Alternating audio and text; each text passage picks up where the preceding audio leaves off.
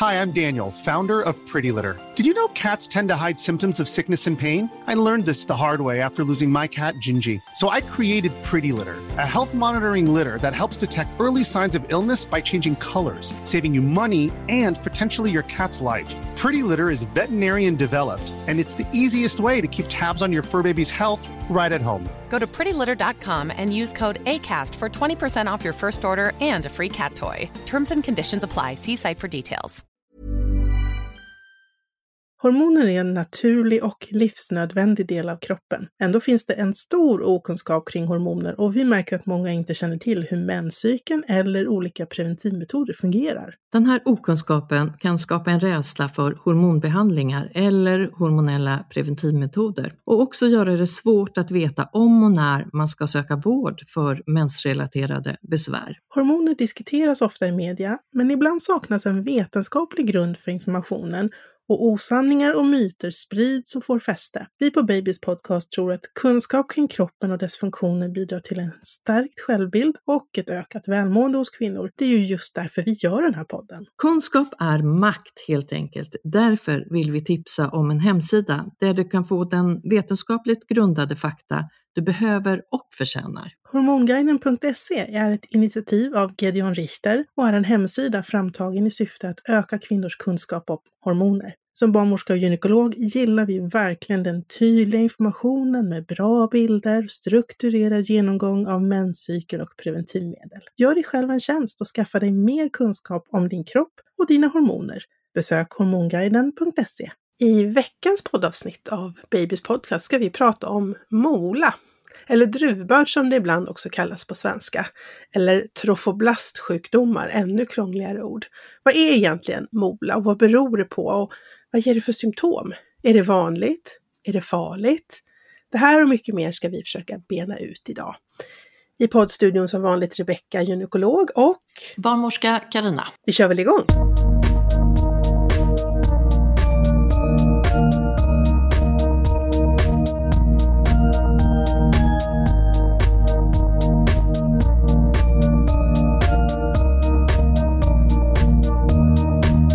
Vi kör igång, Rebecka, och det här är ju någonting som jag inte har stött på mer än faktiskt en gång i mitt barnmorskeliv, mola. Nej, och det är nog så att mola är nog mer någonting som vi gynekologer stöter på. Därför att man upptäcker det i väldigt tidig graviditet. Så att det är ju, man kanske inte ens har hunnit skriva in sig i mödravården. Så pass tidigt upptäcker vi det ofta numera. Så att därför kan jag tänka mig att om man som du jobbar på förlossning och BB och kanske antinatal och så vidare, där träffar man ju inte på det. Nej, men det är väl bra att det är så sällan som det här uppstår i alla fall. En form av abnorm utveckling av en graviditet, är det så vi säger? Ja, alltså man ska förklara det liksom hyfsat enkelt, så kan man säga så här att själva liksom genetiska programmeringen för att göra en moderkaka kommer framförallt ifrån spermien, det är alltså pappas gener. Och en mola uppstår när det blir för mycket pappagener, så ett överskott av kromosomer från pappan. Så om man tar då det här tillståndet som kallas för komplett mola, när det bara är en mola och inget foster, då är det så att båda kromosomerna i det här, när ägg och spermier liksom sammansluts, båda kromosomerna hamnar då från pappan, och så får man inget material från mamman. Och är det en partiell mola, det vill säga där man har molavävnad och ett foster, då har man 2 kromosomuppsättningar från pappan och en från mamman. Så för mycket pappamaterial kan man säga. Så enkelt, 2 former är det. Och den här kompletta molan som du beskriver då med kromosomerna från pappan, där finns det varken foster eller hinnsäck. Nej, precis. Det är bara liksom den här felaktiga moderkaksvävnaden. Men en partiell mola, där kan det finnas ett foster, men oftast så överlever inte det här fostret eftersom moderkakan inte fungerar. Så det finns undantag, men med allra flesta fall av partiell mola så går även fostret under helt enkelt. Mm. Hur länge kan man behålla en sån graviditet? Alltså det finns ju, man kan säga, man pratar ibland när det gäller genetik om en mosaik. Och det betyder att det kan vara så att inte hela moderkakan är omvandlad till en mola. Så det finns ju faktiskt fall som har gått hela vägen till en födsel. Men där man efteråt har sett på moderkakan att en del av den har varit mola omvandlad. Det här är ju extremt ovanligt skulle jag säga. För de allra flesta fall så liksom, man kommer inte längre än kanske till vecka 10-12. Och så börjar den gravida blöda och så upptäcker man att det här är en mola. Eller en partiell mola. Alltså man kan gå hela vägen. Ja. Väldigt märkligt av naturen, kroppen, att skapa de här druvliknande vätskeblåsorna som liksom lever och växer i sitt eget liv liksom. Märkligt. Det är så att det här mola är ju egentligen, jag nämnde ju liksom i introduktionen här att det finns något som heter trofoblastsjukdomar. Det är ju liksom hela gruppen av sjukdomar som kan drabba trofoblaster. Och trofoblaster är liksom det yttersta lagret i embryot, det som ska bilda moderkakan. Och i den här gruppen så finns ju då vi kallar för mola eller liksom benign mola eller godartad mola. Och här har vi då det kompletta och partiella. Sen finns det ju andra typer av molasjukdomar som är mycket mer ovanliga men som också är allvarligare. Som inte är godartade. Och där finns det 4 olika typer.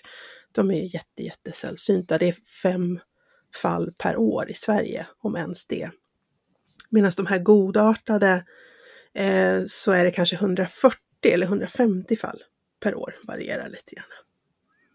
För många är ju oroliga, Rebecka, över det här man har hört talas om när man läser om druvbörd, mola, om det är cancer. Och då kan man säga så här att de allra flesta molor eller trofoblastsjukdomar är ju inte det. De är ju helt godartade. Men det vi gör när vi hittar en mola och behandlar det är att vi följer ju alltid den här patienten för att se att allt av det här försvinner. Och det vi använder för att följa patienten det är ett blodprov där man mäter graviditetshormonet, alltså humant choriongonadotropin eller HCG som vi ofta förkortar det med. Vi tar det i upprepade prover för att se att det värdet sjunker ner till 0 och stannar där. Det är vårt sätt att liksom vara säkra på att nu finns det ingen sån här vävnad kvar i kroppen. Så att vi följer ju alla med mola just med tanken i bakhuvudet att vi ska fånga de otroligt få som är elakartade och som kan sprida sig. Så att det är också så här att när jag började som underläkare inom gynekologin, då behandlade man ju mola liksom på alla sjukhus i hela Sverige. Men just för att det är så få och för att det är lite komplicerat så har man bestämt att nu ska man centralisera det här. Nu ska vi göra så att de som har en mola ska liksom följas och behandlas på bara vissa speciella ställen för att man behöver se många sådana här patienter för att bli bra på det. Så det man gör numera det är ju att man ställer diagnosen på vilket sjukhus som helst. Men sen så skickar man patienten till liksom de stora klinikerna som får ta hand om resten av kontrollerna och behandlingen och så vidare. Och då kan det handla om att den här patienten, för då behandlas man ju direkt. Nu går vi händelserna i förväg lite grann med behandling. Men ja, vi kanske kan återkomma till det förresten. Men du, om vi tittar på symptomen. Du pratade om blödningar. Och det har vi ju talat om. Alltså mer rikliga blödningar. Vi har hört talas om den här uttalade graviditetsillamåendet. Hyperemesis till och med. För att man har ett så mycket högre graviditetshormon, HCG, eller hur? Precis. Hypertyreos, är det någonting som alltså en underfunktion av...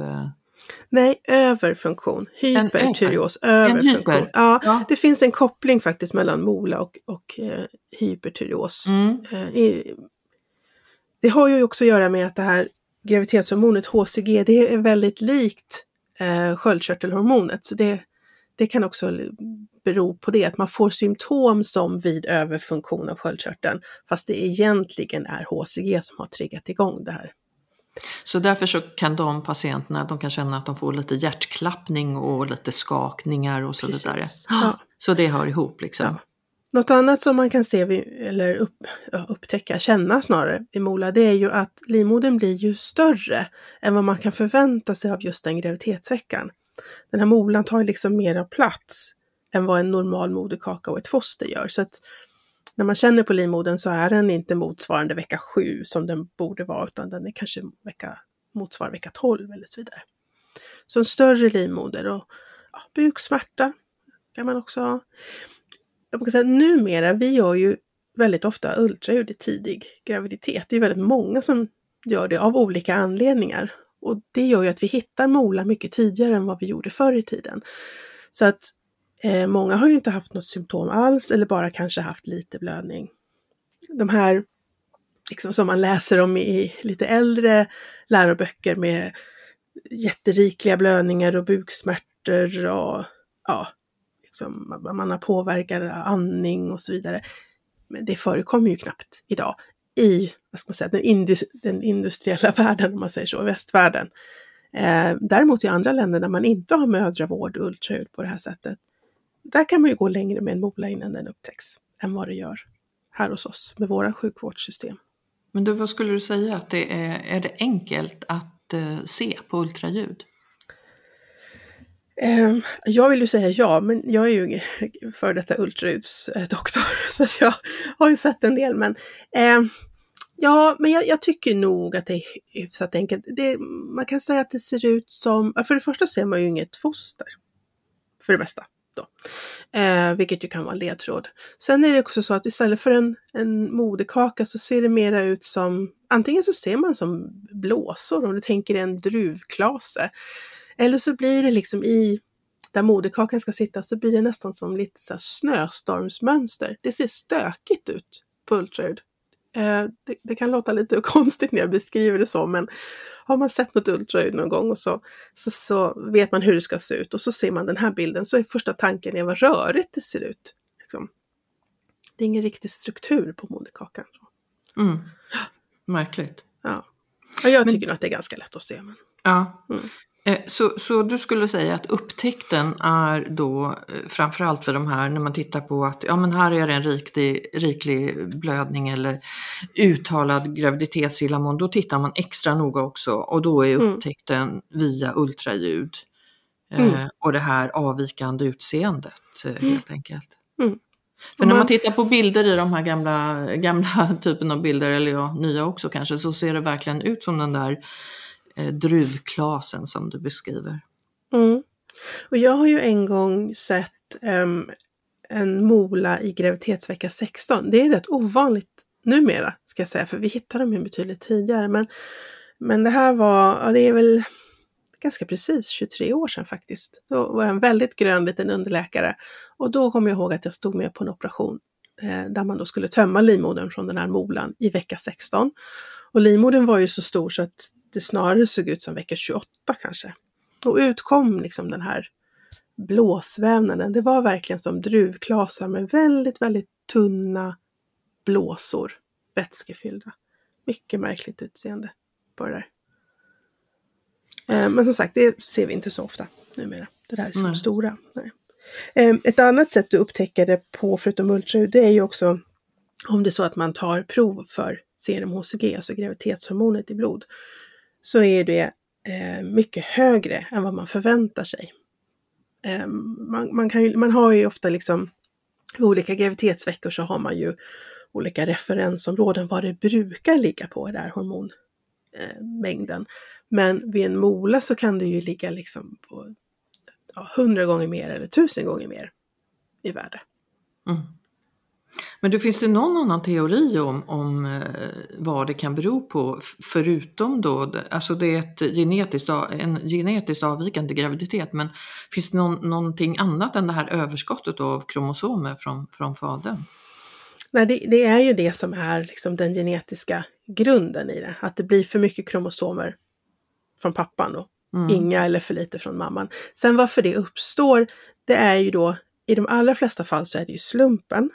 Men det finns beskrivet att det finns liksom familjer eller släkter där det här liksom det återkommer, att kvinnor i den släkten får det här upprepade gånger och att det kan gå i arv från mor till dotter. Men det är en sån här, man kallar för familjär variant, och den är väldigt ovanlig. Så det mesta är ju att det här är en slump. Man ser ju att det är lite vanligare hos de som har låg ålder, alltså under 20, eller hög ålder, över 40 eller över 45. Märkligt nog så är det också lite vanligare hos dem med asiatiskt ursprung. Och man vet inte varför det är så. Det har man liksom bara sett i epidemiologiska studier, att det är vanligare där. Och man vet att det är lite vanligare hos den som har haft en mola tidigare. Så har man en patient som har haft en mola under en tidigare graviditet, så följer man ju den personen extra noga och tittar med ultraljud tidigt i nästa graviditet och så vidare. Quality sleep is essential. That's why the Sleep Number Smart Bed is designed for your ever-evolving sleep needs. Need a bed that's firmer or softer on either side? Helps you sleep at a comfortable temperature? Sleep Number Smart Beds let you individualize your comfort, so you sleep better together. J.D. Power ranks Sleep Number number 1 in customer satisfaction with mattresses purchased in-store. And now, save 50% on the Sleep Number Limited Edition Smart Bed for a limited time. For J.D. Power 2023 award information, visit jdpower.com/awards. Only at a Sleep Number store or sleepnumber.com. A lot can happen in 3 years, like a chatbot may be your new best friend. But what won't change? Needing health insurance. United Healthcare Tri-Term Medical Plans, underwritten by Golden Rule Insurance Company, offer flexible, budget-friendly coverage that lasts nearly 3 years in some states. Learn more at uh1.com. Men då om man går in på behandling, hur ser den ut? Cytostatika, skrapning, operation? Ja, alltså behandlingen, det första man gör är ju att tömma livmodern på det här innehållet. Och det gör man ju med något som kallas för vakuumaspiration. Alltså man tömmer livmodern med typ av vakuumsug. Skrapning för mig, det är att man för in instrument i metall och liksom drar längs livmoderväggen. Det ska man undvika, och det har vi nog gått ifrån i de allra flesta kliniker. Men det här att gå in med den här lite rundade sugen istället och tömma livmodern på material.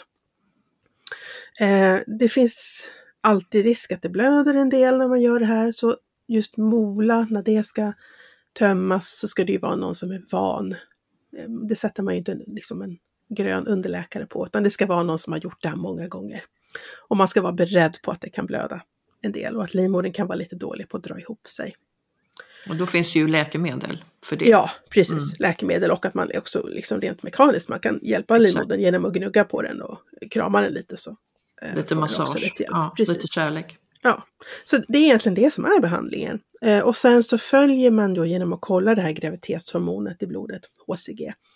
Att man följer det tills det är negativt. Det vill säga att man inte kan mäta det. Och är det en partiell mola, då kan man nöja sig med att det har blivit 0 eller inte mätbart. Men är det en komplett mola, då fortsätter man att mäta upp till 6 månader. För att se att det liksom inte börjar stiga igen. Så det är behandlingen vid en godartad mola. Det här med att ge cellgiftsbehandling till exempel, det ger man ju om det skulle vara en elakartad mola. Så de godartade behöver man inte ge cellgift. Och när man läser om att man har opererat bort livmodern, det är ju förvisso då på de som kanske har fått sina barn och inte önskar fler graviditeter. Men är det då enbart på de här med den elakartade varianten? Ja, man kan säga så här, det är den elakartade där man inte lyckas med cellgiftsbehandling, skulle jag säga. Eller där det möjligen när molan liksom har vuxit igenom och egentligen förstört livmoderväggen. Där det liksom inte finns någon möjlighet att spara livmodern. Man undviker ju det, att ta bort livmodern liksom så mycket man kan. Är det någon person som är färdig med sitt barnafödande, så kan man ju tänka det som behandling. Men annars så försöker man ju verkligen undvika det. På de med en godartad, eller det vill säga benign mola, där är det ju extremt sällsynt att man behöver ta bort livmodern. Men det kan ju hända om det är så att man i samband med en operation får en sån otroligt kraftig blödning som man inte kan få stopp på. Trots läkemedel, trots alla åtgärder, så så förekommer det, men det är ju extremt sällsynt nu med tanke på de bra läkemedel vi har för att hjälpa livmodern att dra ihop sig. Så jag har aldrig varit med om det, jag har aldrig hört talas om det heller i Sverige, att man har behövt ta bort livmodern på en godartad mola. Utan det brukar vi kunna lösa och behandla.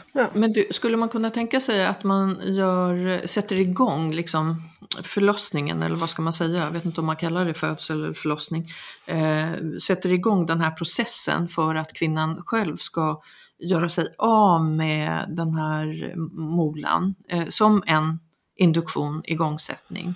Det är ingenting man gör, utan då går man in och gör den här typen av skrapning som du just har beskrivit. Ja, av den anledningen att man vill få bort all molavävnad på en gång. Om man skulle liksom läkemedelsmässigt sätta igång ett missfall, får man väl kalla det för, eller en inducerad abort, så finns det ju alltid lite risk att det blir lite vävnad kvar. Och i vanliga fall, om det är en normal graviditet eller ett normalt missfall utan mola-misstanke, så gör ju inte det så mycket, för det kommer ju ut så småningom. Men vid en mola vill man ju inte att någonting ska bli kvar. Ingenting ska liksom kunna finnas kvar där och omvandlas till någonting elakt. Och vi vill ju också kunna följa det här serum HCG, alltså graviditetshormonet i blodet. Och om det då får ligga lite vävnad kvar i livmodern, då kommer ju det här att inte sjunka lika snabbt eller kanske inte sjunka alls. Så att nu ska inte jag liksom ta gift på och svära hur alla gör i alla kliniker och alla länder, men liksom, regeln i alla fall i Sverige, det är att vi tömmer livmodern kirurgiskt med sån här vakuumaspiration. Ja. Annars tror jag det skulle bli en väldigt komplicerat förlopp efter. Det är ju så, om man tänker sig det här med, vi har ju pratat liksom om det här med godartade molor och så de elakare typerna av trofoblastsjukdomar. Det finns en liten risk att de här godartade kan omvandlas till elakartade. Det är väldigt sällsynt. När det gäller de kompletta molorna så är det ungefär 15% risk, och när det gäller de partiella så är det 1% risk. Så det är liten risk, men den finns. Så att då vill man ju få bort så mycket vävnad som möjligt. Och jag skulle vilja göra en jämförelse bara så att det blir lite lättare att förstå det här med omvandlingen. Om man tänker sig, det är en lite haltande jämförelse, men om man tänker sig det här med cellförändringar i livmoderhalsen kontra att ha cancer i livmoderhalsen, så är det så att cellförändringar kan utvecklas till en cancer i livmoderhalsen. Alla gör inte det, men de kan göra det, och det är därför vi vill följa och behandla. Det är liksom samma sak med mola. Man tänker sig mola som någon slags som en cellförändring eller ett förstadium till något elakartat. Behöver inte utvecklas till något elakartat, men det kan göra det, och därför vill vi ha koll och följa det så mycket som möjligt och behandla det ordentligt. Men då pratade du om att man följer det efter i 6 månader med det här HCG, men inte längre efter det. Nej, och det är så här, under de 6 månaderna så det är så de kompletta molorna är det 6 månader från att att hormonet har nått 0-nivå. De partiella, där nöjer vi oss med att det går ner till 0. Under den här tiden, medan man väntar då tills det ska gå ner till 0, eller om man då ska följa ett halvår, då får inte den här personen bli gravid igen, för då stiger ju serum HCG fast på grund av den nya graviditeten. Just det. Ja, så det är också därför som man skulle kunna tänka sig att följa det mycket längre, men det här handlar ju också om människor i fertil ålder som i de allra flesta fall vill göra ett nytt försök att få ett barn. Så man kan ju inte heller sätta i handbromsen hur länge som helst för de här människorna. Då är det ju bättre att det här med ett halvår är inte taget ur luften, utan det är för att man har sett att har man följt det ett halvår så kan man vara trygg med att nu kommer det här inte att stöka något mer. Och då kan man säga att nu är det fritt fram och göra ett nytt försök. Men nästa graviditet ska vi ju hålla koll på. Titta med ultraljud och se att det verkligen är ett foster, att det är en normal moderkaka. Det är jätteviktigt att vi följer de här patienterna tycker jag. Men vet vi någonting om graviditet, vilken i ordningen graviditet som det här förekommer som mest? Är det första graviditeten, andra, tredje? Har du sett någonting om det i studier? Nej. Jag skulle säga att det mest är slumpmässigt. Vi ser ju att de som får mola, så är det ganska många som har haft mola tidigare. Så att då är det ju inte första graviditeten så att säga. Nej, jag har inte sett något att det skulle vara så här typiskt första eller typiskt andra eller så. Det har mer med ålder att göra verkar det som. Och det är lite intressant för under 20 eller över 40, man säger då har man lite högre risk. Det är faktiskt samma som man pratar om tvillinggraviditet. Det är också vanligare under 20 och över 40. Precis, det har vi pratat om tidigare. Ja. Så det är ju någonting med intressant det här. I sig. Ja, vad händer när ägg och spermie möts? Hur gör ägget när den väljer ut vilken spermie som får komma in och vilken som inte får? Ja, det är ju något med det där liksom. Precis. Men vad skulle du säga om prognosen då? Att bli gravid med en vanlig graviditet, alltså inte mola vid nästa tillfälle och nästa. Ja, men den är ju naturligtvis jättebra. Nu har inte jag någon siffra på återupprepningsrisk, men om man tänker sig att det här är i sig ovanligt, 1-3 på 1000 graviditeter, så är ju liksom upprepningsrisken också låg. Så att de allra flesta har ju en helt normal graviditet och födsel efter en mola-graviditet. Naturligtvis en graviditet med lite mer koller i början, men sen kan ju de gå på vanliga mödravården och inga speciella restriktioner vid födsel eller någonting sånt, som vilken graviditet som helst. Jaha, för du pratade ju om tidigare att man behandlas på vissa sjukhus, men det behöver man då inte gå till de här sjukhusen eller klinikerna eller mottagningarna under nästa graviditet. Nej, utan det är ju under den här perioden, liksom, säg att man har en komplett mola och så ska man gå på kontroller ett halvår och då har man ju liksom kontakt med en specialistklinik. Men sen när man liksom är, som man säger, friskförklarad, så blir man gravid igen, då går man ju på vanliga mödravården. Man behöver inte gå på specialmödravård eller någonting sånt, utan vanlig mödravård med det tillägget att man gör ett tidigt ultraljud. Man vill gärna titta kanske redan vecka 6, 7, 8, någonting sånt. Är det, nu frågar jag samma fråga som tidigare då, men i så tidig vecka är det lätt att se om det är en mola jämfört med en vanlig, kan man säga en vanlig graviditet? Ja, normal graviditet. Ja, det skulle jag säga att det är. För det här är ju någonting, då låter man ju någon som är en van ultraljudsundersökare titta. Och då ser man ett foster och en liksom inte ser någon sån här blåsmaterial. Det är kanske inte alltid så lätt att se en moderkaka i vecka 6-7, men som ett levande foster och inget sånt här blåsmaterial, så kan man ju vara trygg med att det här är en normal graviditet. Sen är det ju väldigt många som gör ultraljud i första trimestern ändå av lite andra anledningar. En del regioner har till exempel KUB-testet. Då kan man ju verkligen se moderkakan, hur den ser ut. Så det är viktigt liksom att upptäcka det i så tidig vecka som möjligt för att starta behandlingen så tidigt som möjligt. Och här ska man ju inte vänta med behandlingen, eller hur? Utan den ska ju sättas in direkt. Ja, nej, men man väntar inte. Är man väl säker på sin diagnos, att man har gjort ett ultraljud, sett den här typiska bilden, tagit ett prov på graviditetshormonnivå, så behandlar man ju direkt. Inte så att man behöver springa in på operationssalen om patienten liksom mår bra. Absolut inte så, men då planerar man ju för att göra den här operationen eller den här vakuumaspirationen. Att man försöker göra den dagen därpå eller möjligen 2 dagar efter. Men ganska så snabbt, innan det hinner hända någonting. Innan patienten hinner börja blöda till exempel. Ja, men det är väl bra. Behandling så snart som möjligt så att ni mår så bra som möjligt. Ja, vi har pratat mola.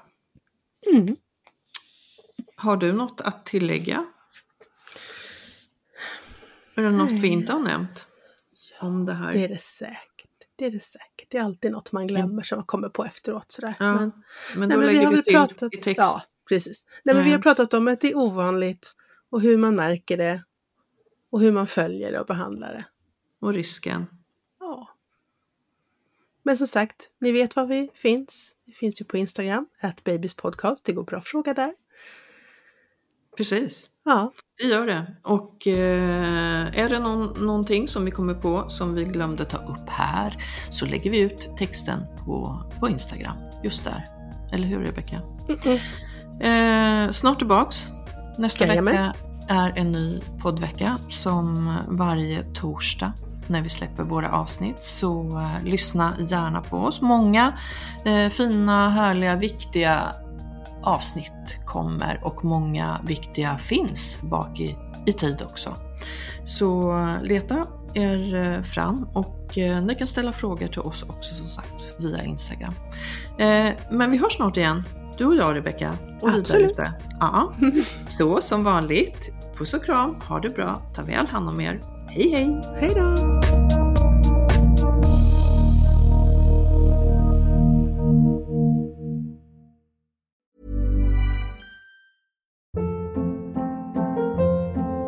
Hold up. What was that? Boring. No flavor. That was as bad as those leftovers you ate all week. Keke Palmer here, and it's time to say hello to something fresh and guilt-free. Hello Fresh. Jazz up dinner with pecan-crusted chicken or garlic butter shrimp scampi. Now that's music to my mouth. Hello Fresh. Let's get this dinner party started. Discover all the delicious possibilities at hellofresh.com.